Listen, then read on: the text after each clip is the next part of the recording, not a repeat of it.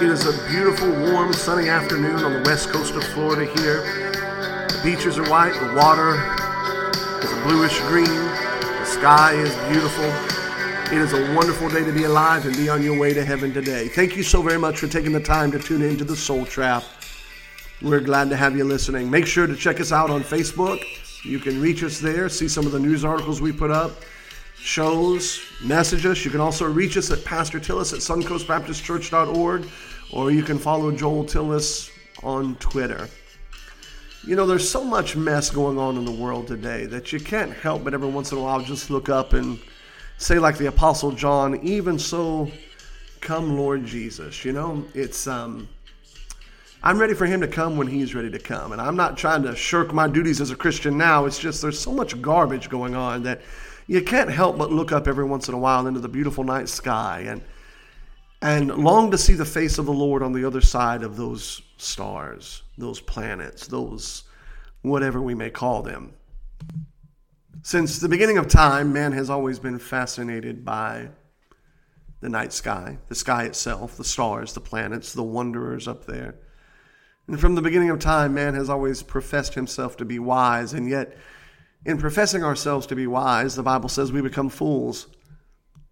How interesting it is to me lately to see science having to eat some of its words. Certainly, yes, without a doubt, 100% Big Bang Theory was correct. Oops, no, we could be wrong about that. Absolutely 100% the earth is cooling. Nope, we're wrong about that. It's heating. Nope, we're wrong about that. It's something changing. We don't know. They always make these big grand statements, and yet the truth of the matter is science, because it is not pure science for the most part, because it is based upon a humanistic, prideful standpoint, quite frankly, is wrong. Now, if you're a Bible believer, you have to understand that that is the standpoint. That is the framework from which all truth is derived from. What you believe about God, what you believe about man, truthfully, in a sense, what you believe about the revelation of God is going to dictate your ability to actually have sense. Scripture says, professing themselves to be wise, they became fools. Another beautiful example that we're going to talk about today is the number of planets in our solar system. Since the time that I can remember, we were told that there were 9. And then we were told, oops, Pluto doesn't really count. And then we were told, no, they do count. It does count. And then we're told, well, kind of it counts. And then nobody knows what's going on. And the fact of the matter is, the whole number of 9 in our solar system may or may not even be true.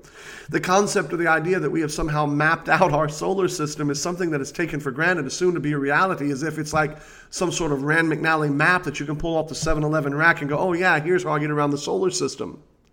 The truth is, we don't know what is out there. And more science, astronomy, is having to admit that.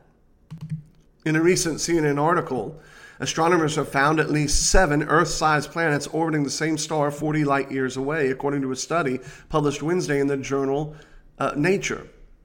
The findings were also announced at a news conference at NASA headquarters in Washington. This discovery outside of our solar system is rare because the planets have the winning combination of being similar in size to Earth and being all temperate, meaning they could have water on their surface and potentially support life. One of the scientists said, this is the first time that so many planets of this kind are found around the same star, said Michel Guillon, lead study author and astronomer at the University of Liège in Belgium. The 7 exoplanets were all found in tight formation around the ultra-cool dwarf star called TRAPPIST-1. Estimates of their mass also indicate that they are rocky planets rather than being gaseous like Jupiter. 3 planets are in the habitable zone of the star known as TRAPPIST-1e, F, and G, and may even have oceans on the surface. A bumper crop of Earth-sized planets huddled around an ultra-cool red dwarf. Yet they could still be little more than chunks of rock blasted by radiation or cloud-covered worlds as broiling hot as Venus. Or they could harbor exotic life forms thriving under skies of a ruddy twilight. It's interesting that scientists are pondering the possibility after the week's announcement, the discovery of 7 worlds orbiting a small, cool star some 40 light years away, all of them supposedly in the ballpark of our home planet in terms of their heft, size, mass. 3 of the planets reside in what they called the TRAPPIST-1 habitable zone, and all 7 are early ambassadors of a new generation of planet hunting targets. It's fascinating, as I said a moment ago, that scientific statements carry almost godlike weight in finality. Although they have been wrong and proven wrong time and time and time again, often incomplete and even more so blatantly wrong, and yet very few people call them on the carpet. The scientific humanist community has always and often been in the business of challenging God, but they rarely, if ever, are willing to turn the cult of the critical back upon themselves. To do so would unveil centuries of failures, lies, and outright insanity. But when science makes declarative statements, it seems to carry so much weight that often inferences are drawn from the statement, whether or not the intention was meant to be that way or not. This is especially true when it comes to declarations about our solar system, the nature of space, the ether in intraspace, the number of planets, what constitutes a planet, time, speed, light, issues, geocentricity, heliocentricity, or the fact of the earth being a plane according to the Bible, possibly. But all one has to do is to take a look at being and recognize the vastness of space, even with our own geocentric geosystem, to realize that to make such claims that they seem to know so much when in fact they really don't. They cannot even guarantee that there are 9 planets. Are there more? Nobody knows. Or even to allow such a claim, one has to infer that they may not be as knowledgeable as they are. There may be only 9 planets, but to assert it with dogma and bravado so often put forward is in fact to think of ourselves more highly than we ought to think. The fact is there may be other planets in our solar system that we are simply not aware of. And that brings us to a curious case of Planet X or Planet Nibiru. A subject we have talked about before.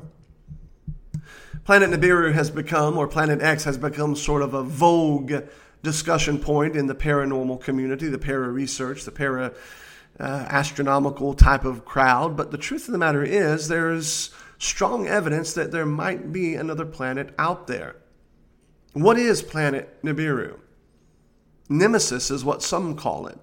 Believers in Planet X have mistaken it for Nemesis, a hypothetical star that was first proposed by physicist Richard Muller, an undetected companion to the sun, either a dim red dwarf or a brown dwarf lying in an elliptical 26-million-year orbit. Some people say that it's simply that dwarf sun. And there's interesting because there are pictures that circulate there on the internet that you can see in the sky of what appears to be 2 suns.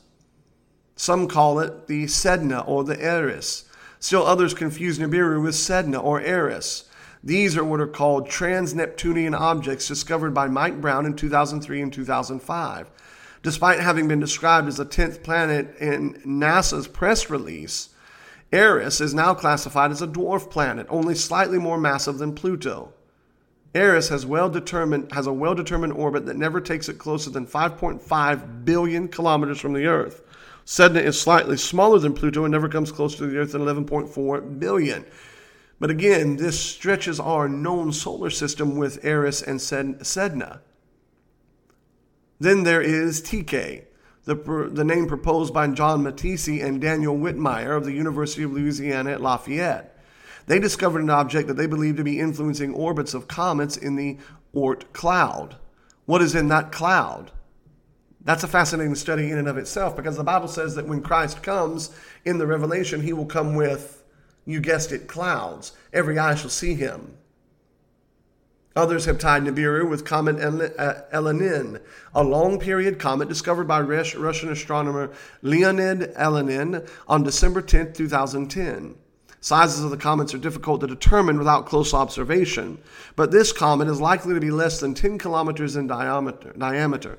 Elenin himself estimates that the comet nucleus is roughly 3 to 4 kilometers in diameter. This would make it millions of times smaller than the supposed Nibiru, so it doesn't make sense that planet Nibiru would be simply a comet. Now, in March 2014, astronomers Chad Trujillo and Scott Shepard published a paper in Nature, and in it they suggested that the clustering of the arguments of a distant trans-Neptunian object suggests the existence of large trans-Neptunian planet. In other words, what they were saying was if there's some small guys out there, there might be some big boys out there. In 2016, Mike Brown announced that they had corroborated with these two, Trujillo and Shepard's findings, and that they believed the planet, which they dubbed Planet 9, would have a mass roughly 10 times that of Earth and a semi-major axis of approximately 400 to 15, blah, blah, blah. Believers in Nibiru and the Nibiru cataclysm immediately argued that this constituted evidence for their claims. In other words, they said that when Brown found this subject, this supposed star out there, or a planet in 2016, that this was Nibiru. However, astronomers have pointed out that this planet, if it exists, would have an approach to the sun roughly 30 billion kilometers away. In other words, they were saying it can't be planet Nibiru. So what exactly is planet Nibiru? And is it even possibly within the realm of reality as we know it? Is there a planet X? Or is it just more of the nonsense people for looking for something that is not there? Well, even though Nibiru has picked up traction in the paranormal community, the story of Nibiru goes far, far further back. It goes all the way back to Sumerian texts. There was a description that our supposed creators came from a yet discovered or yet undiscovered planet that enters our solar system every 3,600 years. These beings from the as yet undiscovered planet Nibiru, according to Sumerian text, came to our planet because theirs was dying. They needed certain resources that our planet had, one of which was gold. Now let me stop right here and say it has always been a fascinating thing to me how and why gold is so powerful to the human mind. Why isn't it copper coins? What is so precious about gold?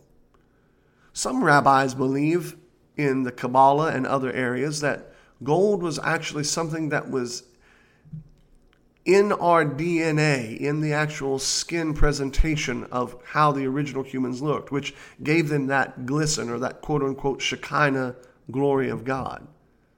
Regardless of the fact, whatever the facts are, gold has played a very intricate and profound role, not only in our reality, but in the experience and the reality that God shows us even in glimpses in heaven. So these gods, these beings came looking for resources in our land, supposedly, according to the Sumerian text, and one of the resources being gold. Now there are varied and ancient and sacred texts in many different anthropological groups that speak of this place, planet, and a race of beings that came to earth from there.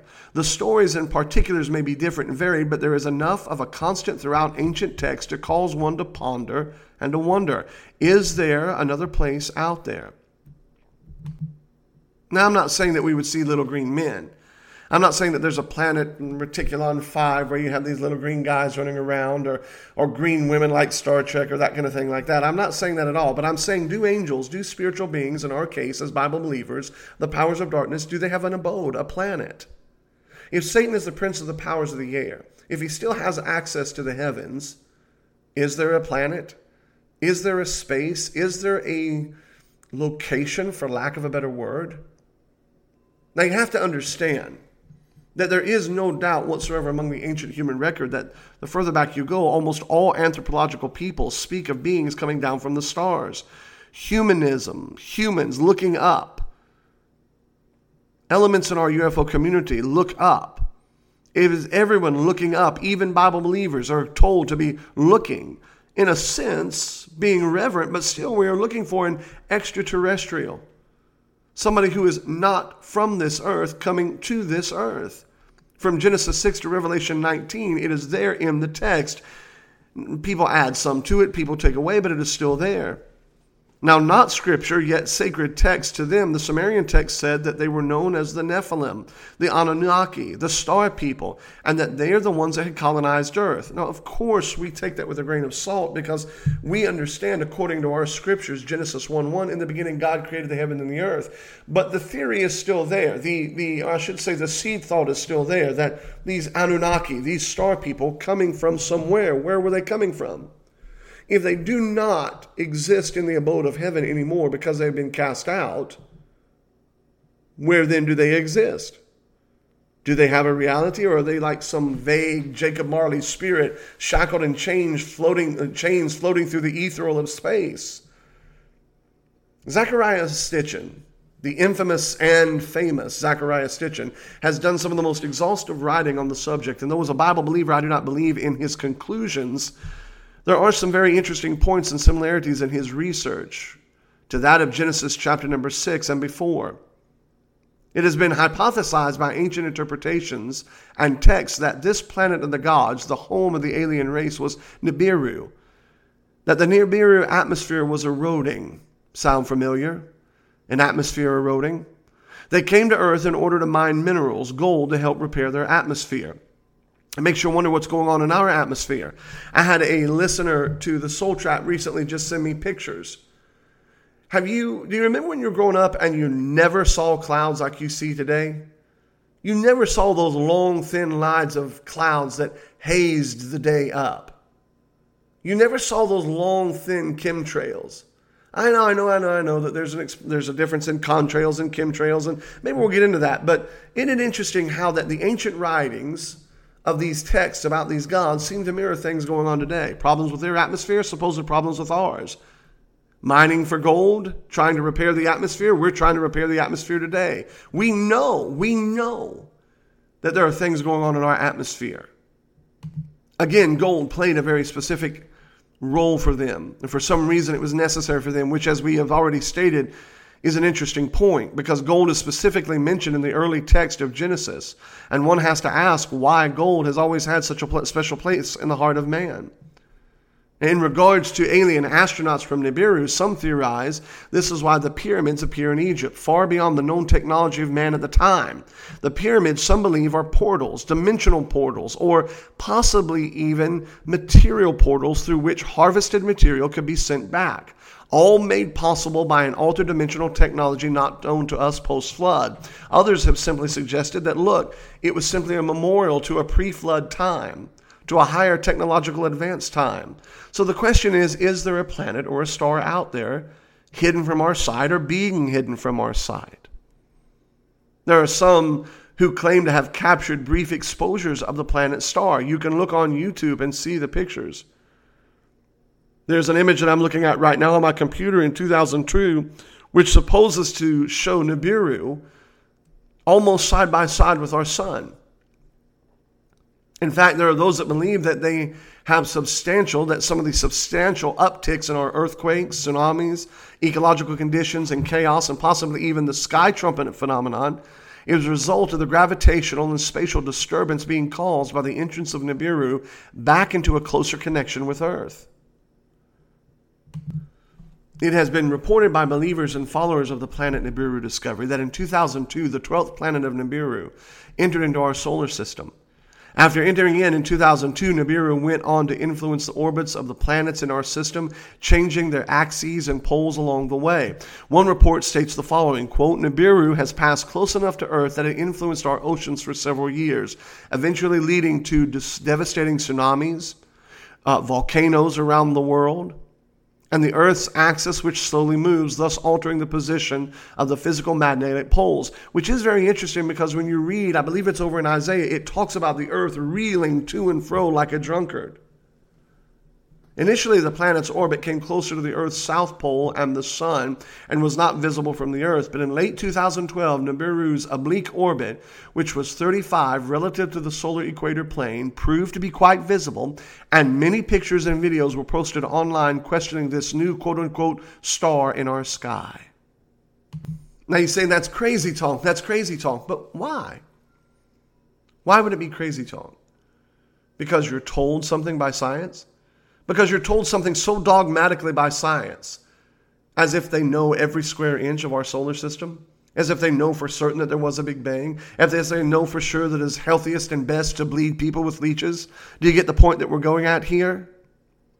It is interesting, to say the least, to think that there might be another planet. As I said, it is interesting, to say the least. Yet no one in the mainstream media asks the questions. They don't want to know. It would disturb their world to think that their world is not how they have been told that it is. But beyond that, they don't even accept or give credence to the possibility of something more. Why is that? Well, one of the reasons why is because science is fundamentally based on a religion. I'm not saying that all science in the history of mankind has been bad. I'm just saying about 99.9% of it has been bad because it is based on a religion, a humanist religion. Now, granted, we've been blessed with some of the splashover. I'm glad that we have ACs. I'm glad that we've got Henry Ford making cars. I'm glad of some of the technological advances we have. The iPad that my wife is holding, playing games for 2.5 hours. All of that kind of stuff is fun and wonderful. But the truth of the matter is, science is fundamentally based on a religion in our modern day that is a religion of humanism. And here's where some of what we believe comes, quite frankly, into direct contact with the conspiracy side. The U.S. government, it has been suggested by some, has required that NASA deny the existence of Planet X, of Nibiru, in order not to cause widespread panic throughout the world. Now, I really don't think that it would cause such widespread panic, and I think that's sort of a cheap answer. But it would definitely alter our view of the solar system and undermine the godlike finality of modern science. The truth of the matter is, it would change the way we see things if we saw things through the lens of the pursuit of truth and not the control of truth that science has fostered upon us. NASA has in fact prepared a simulation that projected the orbit of Nibiru. They turned the simulation into a video and released it on the internet. Those who have seen it say that the simulation done by NASA computers presented visually not only the displacement of Nibiru in its orbit, but also the orbits of all the planets of the solar system. This NASA video with its orbit still exists and can be seen on the web with just a little amount of research.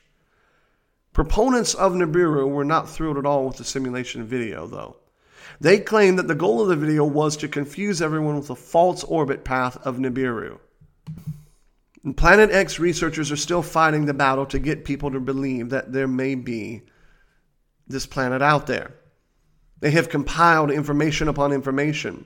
They believe that Nibiru is a red or brown dwarf star that carries along with it 7 planets orbiting around each other. Pretty interesting, that term 7. I think we started out with that. A minor solar system, some believe. Nibiru is close to 5 times larger than the size of Jupiter.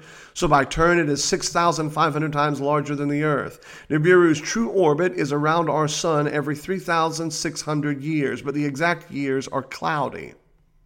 3,600 times 2 would give you 7,200. What is interesting is that when you look at this through the lens of Scripture, there are some interesting points. With the gigantic size that Nibiru has, it has very strong gravitational pull and its influence on our ocean and magnetic fields.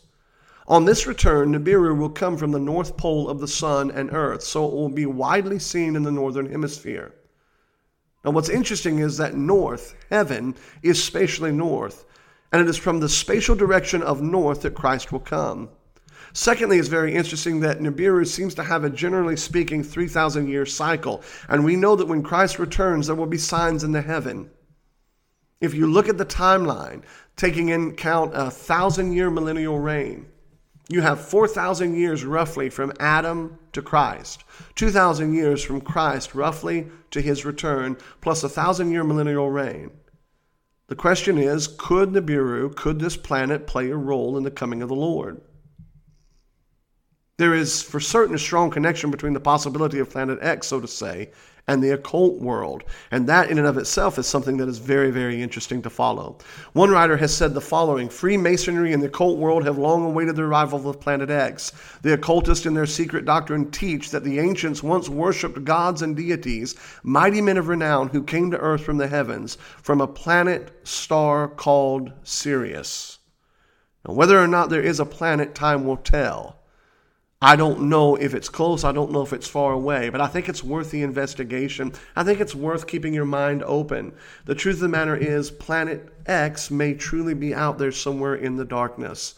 And as the old saying goes, if you're looking for the home, for the location, for the current throne of the powers of darkness, X might just mark the spot.